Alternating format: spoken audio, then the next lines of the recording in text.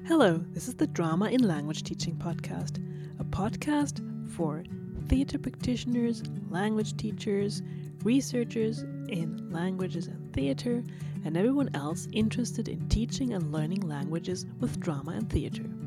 My name is Stephanie Gebert. I'm the host and producer of this podcast. In this episode, which was recorded back in fall 2022, I'm interviewing Mona and Sarah from Syracuse University in New York State, USA. They will be talking about a theatre project that took place in Germany, in Magdeburg. The project was called Fluchtpunkt Magdeburg, and it is a multilingual and multicultural theatre project which Mona and Sarah documented and researched. If you want to know more about their research, you can read the article which they co-authored and which I will be linking to in the show notes. And now, without much further ado, here's my interview with Sarah and Mona. Hello, Mona. Hello, Sarah. I'm glad that you could make it today for being guests in this podcast. And I'm going to hand over to you fairly quickly and ask you to introduce yourselves. And then we're mainly going to talk about your project. But before that, of course, I would like to know who you are. So I'd ask you to just tell me who you are, where you work, and also what your connection to drama and language teaching is. Hello, my name is Mona. My name is Mona Eichel-Pohen. I'm I'm associate teaching professor of German. That's a new thing. And in Syracuse, New York, at Syracuse University. Originally, I'm from Germany, and my connection to drama is I studied Darstellendes Spiel, performing arts in Hanover as an additional subject to be a high school teacher, and then never taught that, but went into teaching in higher education. Yeah, Sarah. Hi, I'm Sarah. I'm a student at Syracuse University studying citizenship and civic engagement, sociology, and German. I am originally from the US, and my connection to theater and language teaching is mostly with language teaching. I did theater in high school, but since being at Syracuse for my 5th year, I have taught English to refugee students in Syracuse, all over Syracuse. So yeah. Okay, thank you. And then I would immediately lead up to talking about the project. So can you tell me what this is about? Can you sum it up briefly, if that's possible to sum it up briefly, because I think it's quite complex actually. Yeah, so this project started as initially interest from both of us on a project called Fluchtpunkt Magdeburg, which is a theater group working with refugee and German students in Magdeburg. And our idea was, how can we look at theater as a medium through which language can be acquired and taught, as well as integration to be led and for self-expression to be demonstrated. Mm-hmm. That was really brief, I would say. That was, very concise. Uh-huh. And how did this collaboration between you and the theater in Magdeburg come about? Takes a little bit longer, I guess. So one of the facilitators of Fluchtpunkt Magdeburg was a high school student, and he had the same mentor because he was a high school student in the school where I did my teacher's training a few years later, and we had the same mentor. So Jochen Gehle went to Ernst Busch and has become an actor, and I did my Darstellendes Spiel training in Hanover because of the same mentor, and that's how we met through this mentor, and have been vaguely in touch for the last 20 years. 20 years ago, we did a project together where I taught Der Besuch der alten Dame, The Visit by Dürrenmatt, and Jochen, who had played a role in there, came to class and talked about his role in the class that I taught. That was our first project. And then we didn't do anything for 20 years. And then I saw on Facebook that they are doing Fluchtpunkt Magdeburg, and I was teaching a class with Sarah in it at that time, and we connected with them and just exchanged pictures and saying, hey, we think of you, cool, you're doing this. We are learning German as well here. that was the initial start. And they stopped, Fluchtpunkt Magdeburg stopped with the pandemic, like so many other things. And we talked about how this project was so meaningful and insightful that it would make sense to document it. And it would make sense to document it from the outside because we were not really involved with it. And since Syracuse has the source grant that Sarah will be telling more about it in a moment, we were able to send Sarah to Germany and interview people, which I didn't have to do because of the personal connections to Jochen. And that's what we did. We got the grant and Sarah went. Yeah. Mm-hmm. So it grew out of a personal connection into a research project. Mm-hmm. And I think it all grew about the fact that Jochen and I have similar ideas about theater and how meaningful it can be beyond the stage. Yeah. Mm-hmm. And you did mention source, which is probably not something that our listeners would be familiar with. So could you explain what this is? Yeah, SOURCE is the Syracuse Office of Undergraduate Research and Creative Engagement. And it's just an office that funds research projects at Syracuse University, mostly for undergraduate students. And it's just a really great place where you can get support for doing research starting out. Mm-hmm. Yeah, which is kind of unusual, at least in Germany. I don't know many undergraduate research funding bodies at all. So I think undergrad research is the thing right now to do. And fortunately, Syracuse decided to make that their thing. And the SOURCE team is amazing, supporting people, answering questions, helping us with the IRB, like the formalities of being able to do research, which was quite a big deal. And then getting all the paperwork to travel in a pandemic and interview people in a pandemic. That was, they were very supportive. Yeah. And in your in the article that you published, you speak about this being an appreciative inquiry. That was a term I had not encountered before. Could you explain what that is?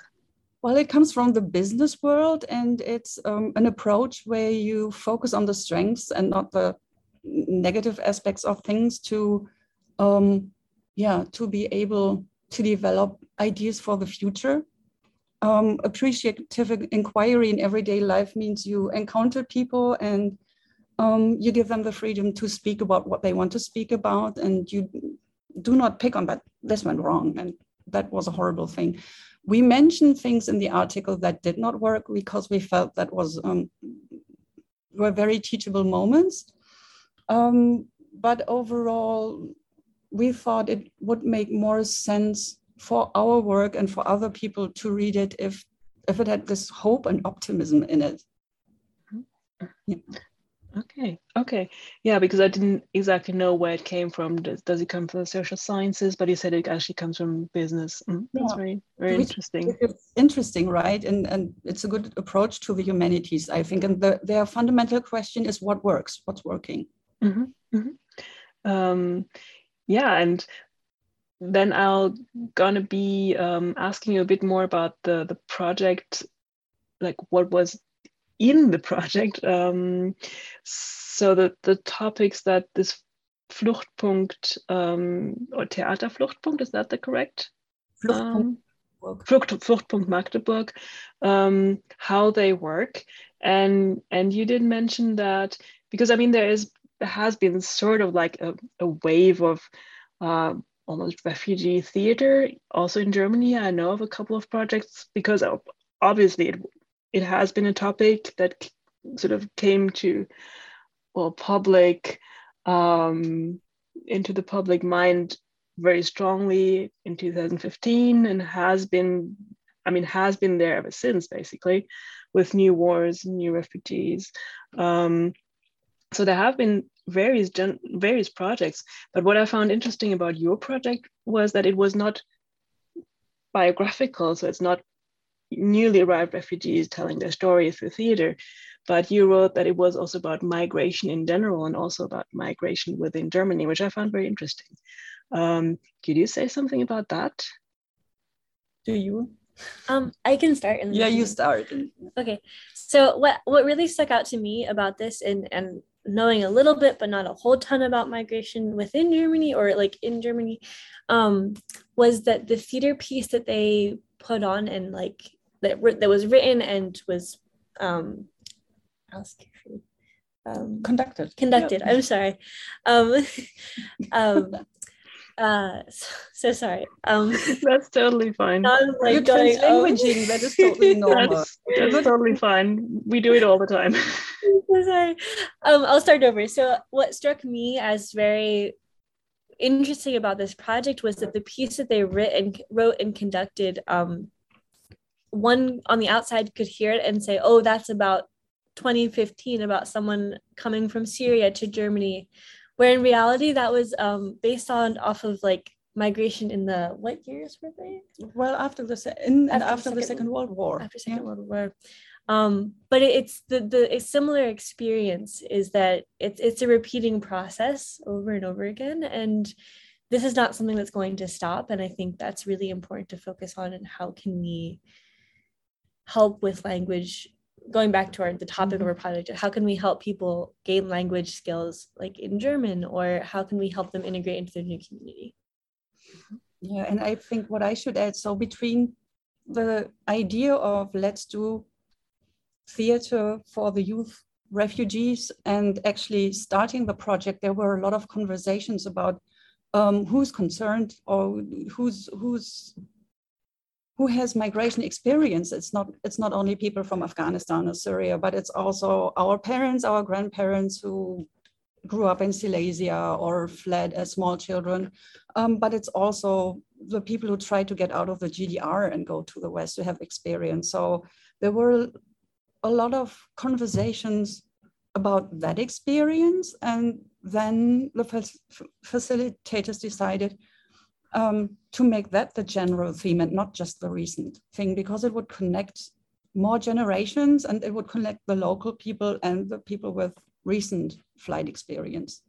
Yeah, I found that quite interesting because I volunteered for a little bit in one of the first, I think in 2015, there were surely projects in that direction before that, but one of the first projects with Syrian refugees, and there I did have the feeling that I don't share in that experience because it was about their experience, even though I do know that, for example, my mother has experience as a refugee sort of fleeing from the eastern part of Germany, but that project was very much about focusing on the new refugees, so to speak, and that's why I found your project you examined so remarkable, because really the connections are there a lot stronger, I think. So it's not just we try to help them, but actually we're not so different. Exactly. And I think their overall motto, like a term we hold from everyone all the time, was at eye level, auf Augenhöhe, at eye level. And having this shared experience of flight as somebody whose parents, like for example, my parents always had bread in the freezer until the freezer was full because they had hunger and flight experiences. And other people, especially at the start of the pandemic, then later on said, they behaved oddly because that is in them, or that's part of the family heritage to do that. So what it does, I think, is creating something that connects all of them, no matter where they came from and no matter what age, generation, or gender they were. So I think that was really smart to make that the topic and not just the past. You are a refugee, tell me your story. That we didn't. Yeah, I mean, not to condemn these projects, but it's a wider approach that was done in your project. Springs from the humility that, for example, I migrated because I wanted to migrate in the United States, right? I wasn't forced to. And I think the humility it displays that nobody said, we are sorry because it makes you at a lower level because you do not speak German, but you have this experience, so you must be traumatized. And that was not the foundation of the project. And I think that was very constructive in the integration process overall. Yeah. And what I found also interesting reading your article, which I read it in German actually, but it seemed to me that the facilitators were employing some kind of approach that might be called the mantle of the expert approach in the English speaking drama and education scene. Yeah.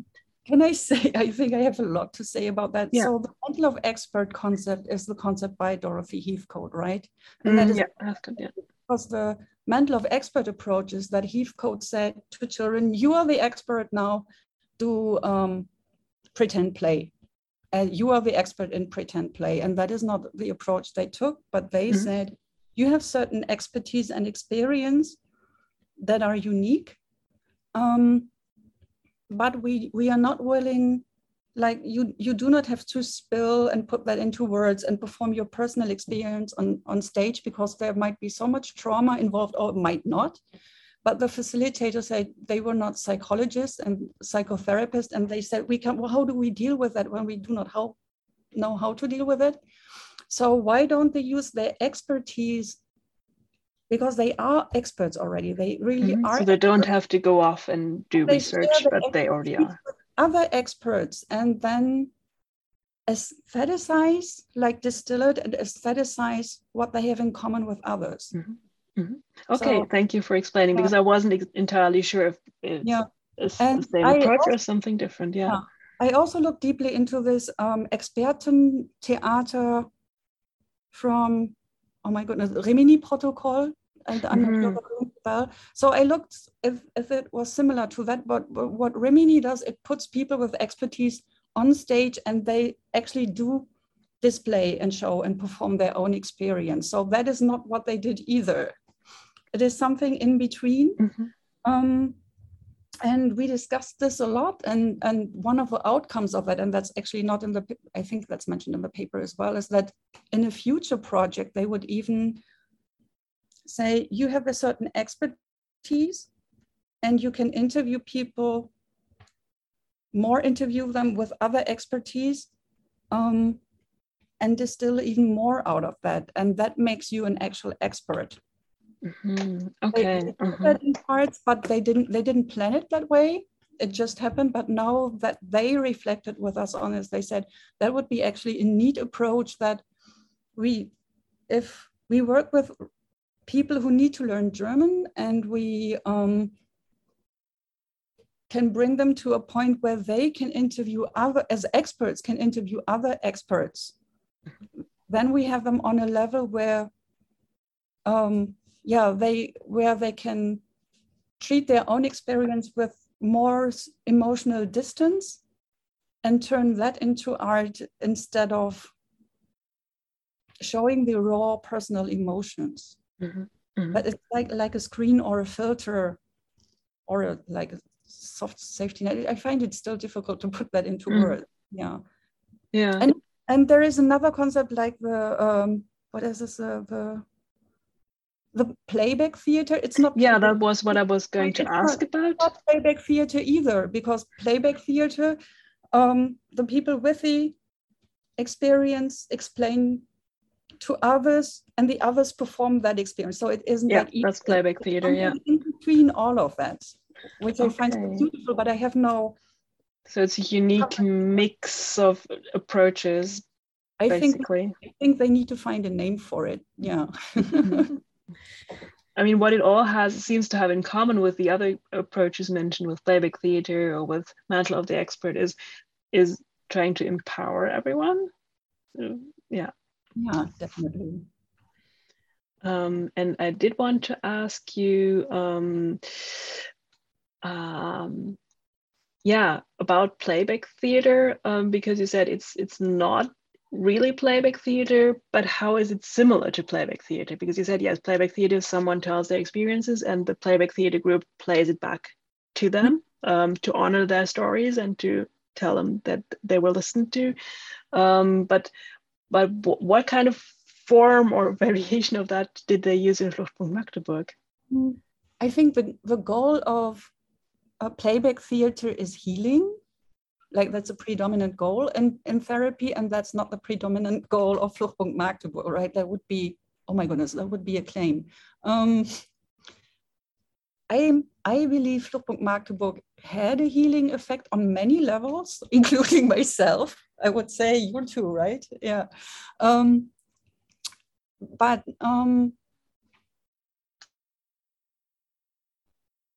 maybe from the point of view of the audience, it might look a lot like playback theater, except that the experts are not only experts in practice, but also in theory.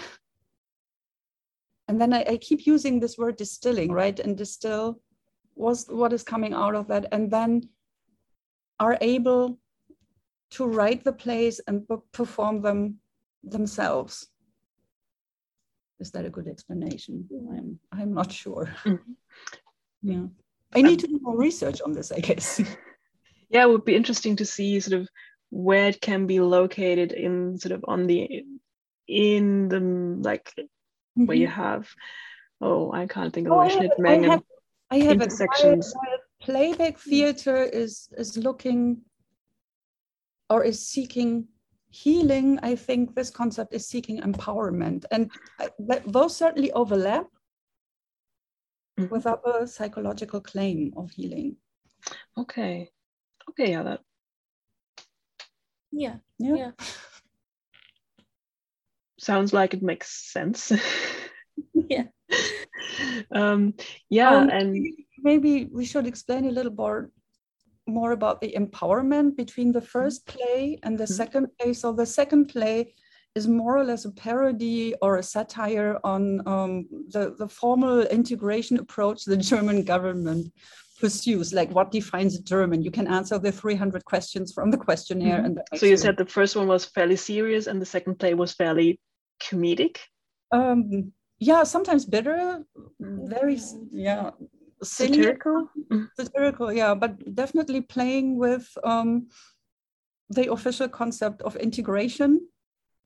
And you also wrote that it was the participants who asked for that. Exactly. And I would see that as a sign of empowerment, that they own this concept so much already that they can ironize it, or yeah, make fun of it and turn that around. And yeah, maybe that goes hand in hand with that of this using irony and owning it, because you do ask about the aestheticizing, so that by turning into an aesthetic experience is how they worked with it, and that this provided a safe space. Could you comment about that? I think you already did a bit, because you said the facilitators were of course not therapists, and that's why they chose this way. Yeah, I would be interested in sort of the aesthetic because yeah, how was that employed? I mean, did they say, oh, it's got to fulfill certain artistic aspirations, or was that not as obvious as that? I guess probably not, but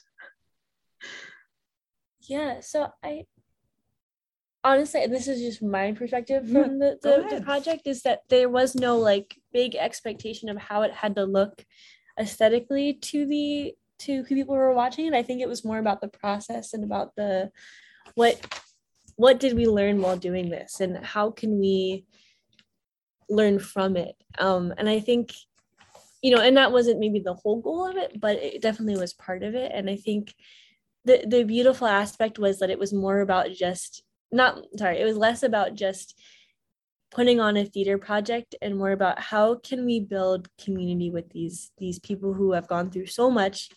And we're not asking them to tell their stories. We're not asking them to say, here is what I've gone through, like, here is what I've lived through, and here's why I feel this way.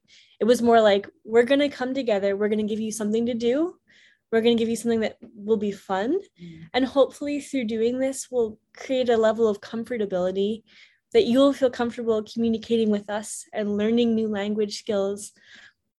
And really, on a basic sense, just building friendship. I mean, someone that we interviewed was like, I'm still in contact with everyone that I, went through this project with. And it was just a very beautiful like sentiment of like, this was more than just a temporary project. This is something that built connections and inspired people to go on to certain career fields and studying. So it definitely made an impact on various careers in a good way. Yeah, that's put. But I would like to add something to that as well, like aesthetics.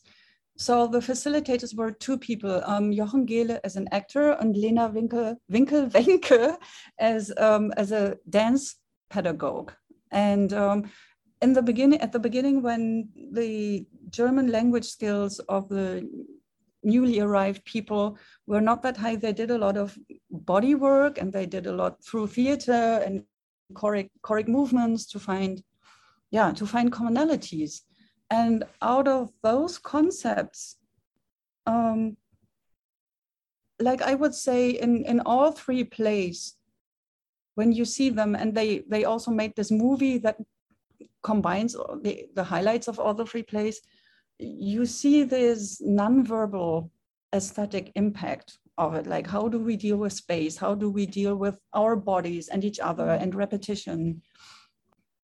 Which I think, like at some point I said, a lot of these choreographic moments remind me of Robert Wilson, like very slowly, but very accurate and very, giving you the time to look at it and reflect at it while the movement is still going on. I think, especially in the first third of the Fluchtpunkt movie, that comes out a lot. And the last part again as well, yeah. So it seemed like the expertise of the dance pedagogue definitely added another layer to this project, which not every project has, I guess. Yes, and I think they were fortunate that they started the project with that, because before they could have complex conversations, they had their complex bodies to function with each other in the same room. Mm-hmm. And I think that kind of created its own language, maybe. Mm-hmm. That they were sharing before they shared the German language. Mm-hmm. Yeah, I think that gives me an idea what is meant by Ästhetisierung der Erfahrungen, so making an aesthetic product out of these experiences. Mm-hmm. And I think we already touched on it by talking about empowerment, by talking about being on eye level. So in your article, there's also a section on power. And I'm asking about that because in my last podcast with Anke and Celia, we talked a lot about power differentials and so on, and how that can make dealing with certain topics in a drama-based classroom tricky. I mean, this was not a classroom, so it was a different context, but still power comes into it. Can you maybe share a bit about what you wrote in that section? Well, I said this earlier, this concept of working at eye level. Every participant mentioned that, and I think we wrote that in the paper as well. And they actually meant that. So so participants would come and say, "Oh, for the next play, I have this and that idea, and can we do it like this?" And that was accepted. There was not a director who said, "My goal for the next play is this and that," but they developed that collaboratively. Of course, that took a lot of time, and every decision they took was made as transparent as possible. When they ran into financial troubles where they knew funding would not be available even for the current production, it was cut off in the middle of the third piece. They made that transparent to everyone, and that made it more relatable and shareable, and they were easier. They had, I think, an easier time to deal with that then. Mm-hmm. Yeah. And so because they were informed and they were not just receiving something from somebody. Yeah. And I think the whole idea was even to have it go that way and see where it would take them. Mm-hmm. And I think that's actually the beauty I see, especially when I watch the movie, is that you see this growth of the young people from very physical play to ironic to the last play is about what will our future be like? Will it be grim, or is there hope for us in the future? And the teenagers themselves decided these topics and not the facilitators. Mm-hmm. Mm-hmm. And yeah, you did also touch on, because this is sort of the focus of this podcast, the language part. You mentioned multilingualism in the project. Could you talk about that a bit? Because I think it ties in with this idea of being on eye level, not one being the higher and the other one being the lower, but several languages. So it was not just, okay, we do theater in German, but it was more than that. Yeah. So when they wrote these pieces, they were originally written in German, but they were translated to English as well as Arabic. And so that gave everyone a chance to kind of not only practice what language skills they had, but also to demonstrate that, hey, I might struggle in this language, but I have proficiency in other languages. Like, I'm not limited by my ability to speak one language. And I think when I was doing the interviews, one thing that really struck me was with those that did not speak German as their native language. It was something that I could understand, that it was something that we could bond over, that there was miscommunication, but not in a bad sense, and more of a, we were both learning at the same time. And I think that that's probably something that they also experienced within this theater project, is that one story everyone told was that at the beginning they used this dictionary with little pictures, and that was how they communicated. And so I think this project focused heavily on how can we learn to communicate without directly using language, and how can we learn to appreciate the fact that other people speak languages that we might not know, but that we can still appreciate. And I think that was really important. Mm-hmm. If I may add to that, the first play they performed in all three languages, Arabic, English, you said that right, Arabic, English, and German. So they would play a scene and you would hear a voiceover first in Arabic, then in English, and then in German. And they did it on purpose on that way to give and the premiere was in front of a predominantly German-speaking audience. And the effect was that the audience had to aushalten, like they had to be able to deal with it, deal with the fact that they couldn't understand. Be patient. So they were in the role of the refugees coming to Germany and not understanding. And then the second time would be in English, so most people would be kind of familiar with it, and then in German. So what I find so smart about it is that the audience has to go through these motions of, I don't know what's going on. Oh, I get a little bit. Oh, now I get it. But in a very condensed way. The young people who learned German were able to make fun about German and in German at some point. Yeah. But yeah, so dealing with communication problems, miscommunication, but that was part of the project, but it was not necessarily negative. No, it was actually reason for a lot of laughter and fun. Yeah, when nobody got anything. Yeah, that's at least what they told us. And there was one more thing about multilingualism.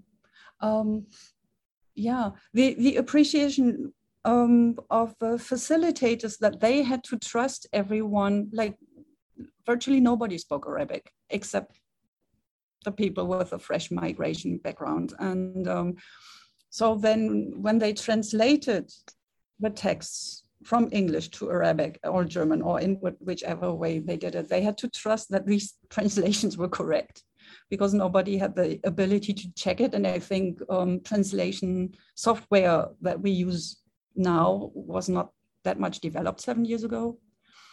Mm-hmm. Mm-hmm. Okay, yeah. So another part of handing over power Yeah, basically. working at eye level and having to give over power and accept that you do not have it all in your hands. Yes. Okay. Staying a little bit with the language aspect, you also mentioned in your paper that, because you already said who the facilitators were, but they were not German language coaches, not linguists or anything. And of course, my perspective in this podcast is mainly for language teachers.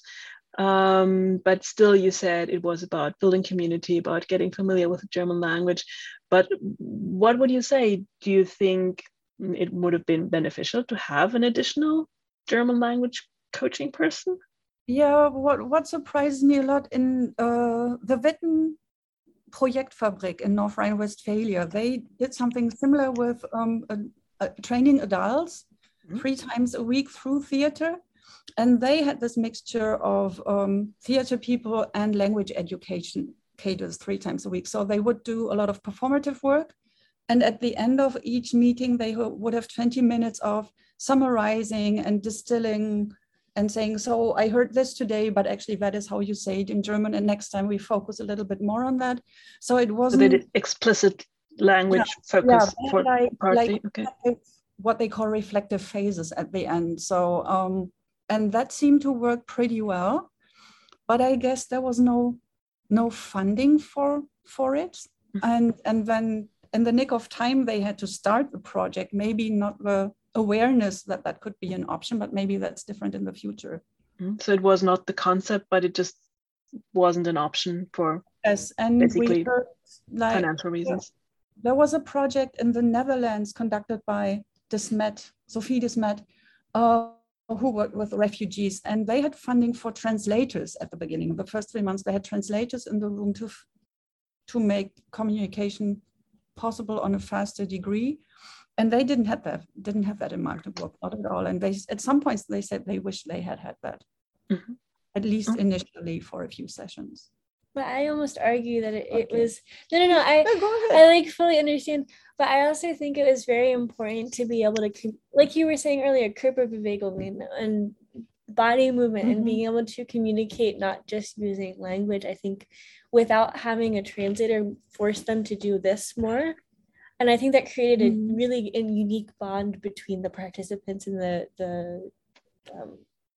directors, I guess you would say. Yeah. I think that was really like unique to this project.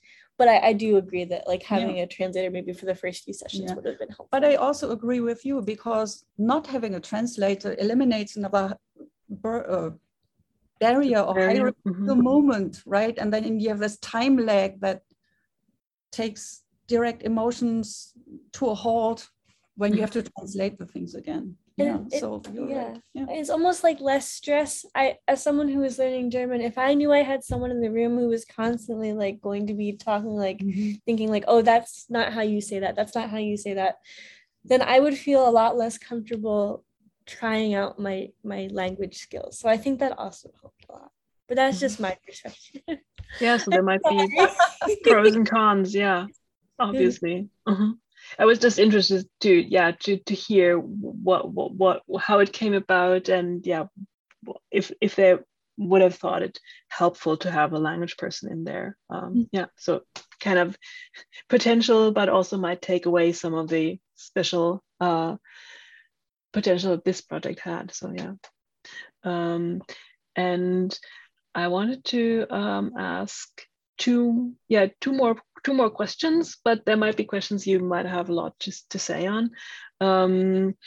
You quoted Conquer Good. I'm not sure if I'm pronouncing that correctly. That the outcomes of this project are not necessarily measurable, and they're not really open for sort of administration. So they're not not customizable. They're not commodities. And which is, of course, very typical for arts-based projects, that you can't really measure success very easily, or that you can't put them into boxes very easily.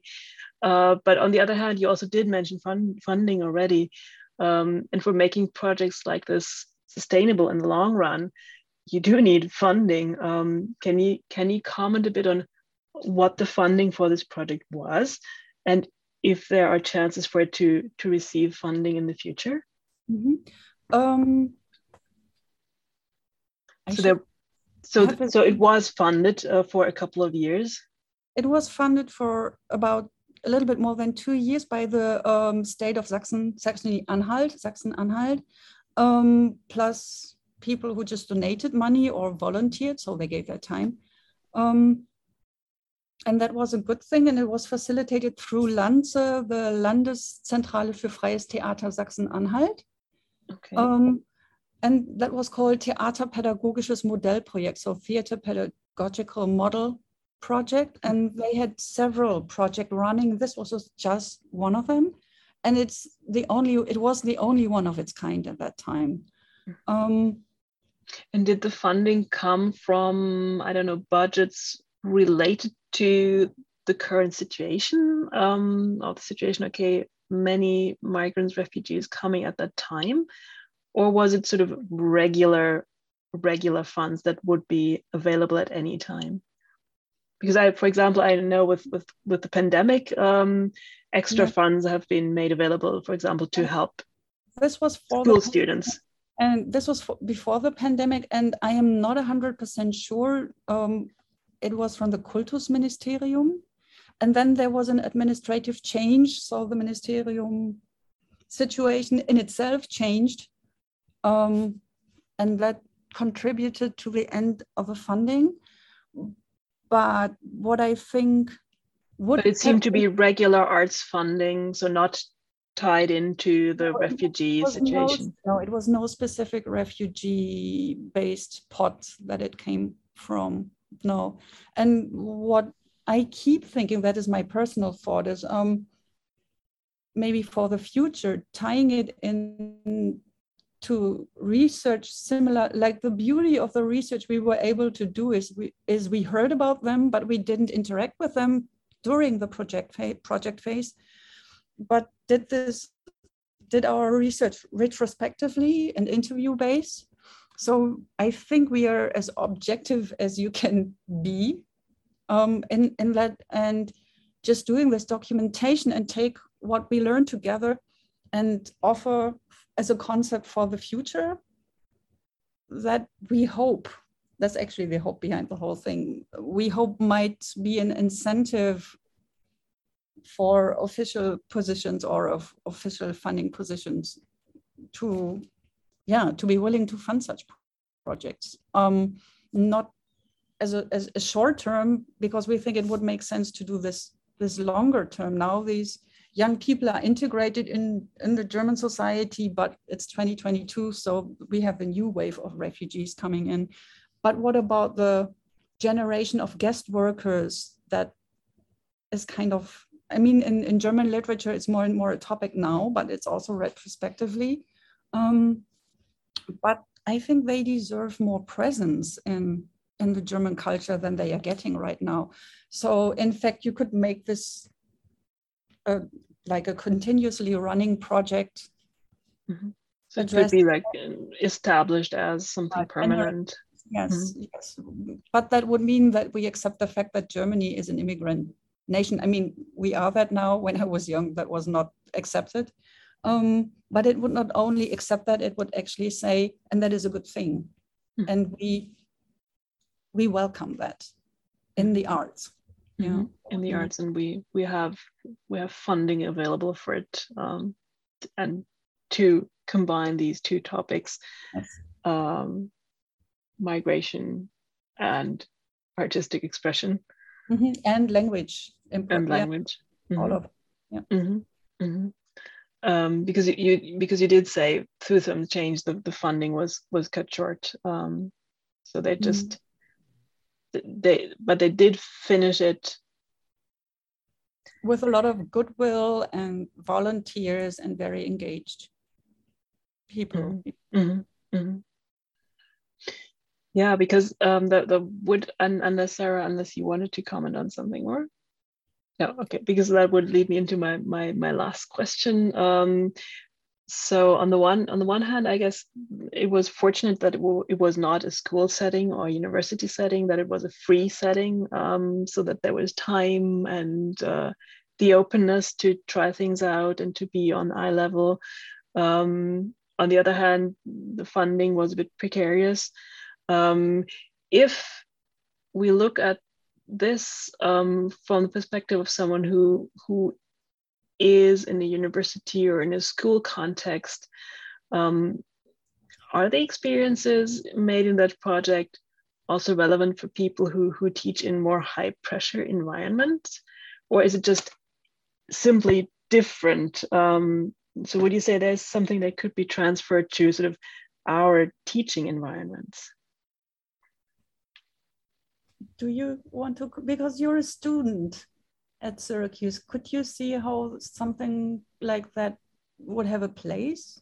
Because I can also, I mean, I'm a teacher and I'm also a theater facilitator, and I know that there is a big difference between having like an extracurricular theater group and using drama-based teaching in my regular classes. So that there is definitely a difference of the whole power aspect. I can be much more on an equal footing with my participants if there's no grade at the end and no exam at the end, than if it's part of a regular class. And I mean, I've heard that, of course, it's kind of a trivial idea that, of course, graded and assessed situations are different from sort of extracurricular situations, but still, I think it comes up again and again with colleagues and with our community. So I have two examples, but I really want to know what you think of them. So coming back to Anke Stöver-Blahak, right? I think she retired just right this now. Summer, yeah, like this week, like she's not returning in October. And I was able to visit her in May, and she took me along to one of her classes. And on that day, they went to the Ballhaus in Hanover, which is a theater place. And they had a session with a theater pedagogue, and they practiced scenes they had written in German. So students who were learning German with a theater pedagogue. So actually some work like that is being conducted in Germany. And in Syracuse, we have a group that's called the first year players. So first year students have, is it a sort of club? I'm not really sure, is it a sort of club, but it's students who come together and develop, perform a play at the end of the first semester. And I do not think there's a lot of hierarchy. I think it's the students themselves who devise the whole thing. And it's great. However, there are not a lot of international students in it. Because, yeah, why? The question is why? Do they feel not invited? Are they too shy because they think that their English is too raw, that they have to speak as a new language here?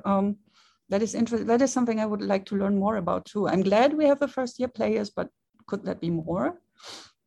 But my overall answer to that is the third thing is actually a question back, like, is it really good that we have this high pressure environments? Or isn't the fact that a project like this, that a campus would benefit from, especially an international campus that wants to be inclusive, wouldn't they have to reflect if this high pressure is maybe too much high pressure, or these time constraints are maybe not the best concept to deal with? But this comes from my privilege of studying in Germany in the 90s when you didn't have to be finished after 8 semesters. And maybe that's important to know, that my own experience with theater was only possible because I studied 11 semesters, not 8. And I didn't have to pay for it because I studied in Germany as a German. Yeah. Sarah, your thoughts? So I think you brought up the idea of whether it would, comparing like a classroom situation versus like a voluntary sort of club outside of the school. And I think it has a lot to do with like the willingness of participants to take part in the activities. Unfortunately, in a school setting, you're kind of, I don't want to say forced, but you have no choice. You're there to, you have to enroll in this class, you have to take it. Whereas in a club, if you could somehow do like, we have English as a second language courses here especially for international students who come here, and it's like every student has to take the first year forum, and then like students who speak English as their like native language have to take 2 writing courses, and students who don't have to take these English as second language courses like for 2 levels. And I think perhaps there is a space there to incorporate theater or theater work within teaching English as a second language, because maybe in an environment of peers who are going through similar things, it might be a better environment. And then you can also there are people who are willing to do this. I was what is it called? I did like a little peer group of international students, and we did English conversation. And I was a leader for that. And there are people out there I know who speak English as their native language or speak it very well, and would be willing to be like help either do facilitation or be right there with students doing the theater as well. So I think there's definitely space for it. I think it has to be sort of though a voluntary thing, because otherwise it might not be as impactful as like a classroom situation. And the beauty of Fluchtpunkt Magdeburg was that it was 50% local high school students and 50% people with fresh refugee background. So there was a balance in quantity. In quality, I do not know, but in a balance in quantity. And no side was dominating the other. And I don't know if even legally on an American campus you could say, okay, international students go here and local students go here. No, I don't think that would be possible. But I always think, especially with the first year forum, that is something in Syracuse where the first year students have to take a certain course together. That would be something to do something similar. It could be on a much smaller scale than Fluchtpunkt Magdeburg. I mean, it doesn't have to be that scale, right? Yeah, so it could be on a smaller scale. I wish we could hire Anke and teach us her concept, right? That would be great. Yeah, okay. So you would say that there might be a place for a similar project in a university context, but not in a classical teaching context, so more in an extracurricular context. Yeah, that makes sense. Okay, and it's good to hear that you're continuing to cooperate with other, drama in education, drama and language people. Are there any future connections, collaborations with Fluchtpunkt Magdeburg more concretely? Well, Fluchtpunkt Magdeburg ceased to exist with a right? So they made this movie, and maybe that's important to mention as well, that they made the movie to share with their families all over the world. So it has really global relevance, the whole project. So they as a group do not exist anymore. But they could serve as an example for other. Still interested in being part of such groups, or even that is a sentence that still moves me the most, that one of the refugee people said, and that's in the article as well, like, I know I can help other people. Now I could technically start a theater group and welcome others and introduce others. Yeah. In 2022 is amazing. I can only say it has transformed my work a lot. Later today, we will have a Ukrainian refugee who's an actress now from Kiev, now located in Berlin, come and speak to the German club with us. So that's one part. Jochen and I will plan to work on a project next year or the year after, tied to language teaching and theater. Yeah, and you should talk about your future. After I graduate, I want to do a few different things, but would like to continue working with refugee youth specifically, whether that's in Germany or here in the US, doing youth programming or teaching English or whatever native language I would be, wherever German or English. So I will take what I learned from this project, which is certainly a lot, and hopefully implement it in my future goals. So there's definitely sustainability of the project in different ways. Okay, and that's it for this episode of the podcast. Check out the show notes for more information and stay tuned for hopefully more podcast episodes to follow soon. Take care. Bye bye.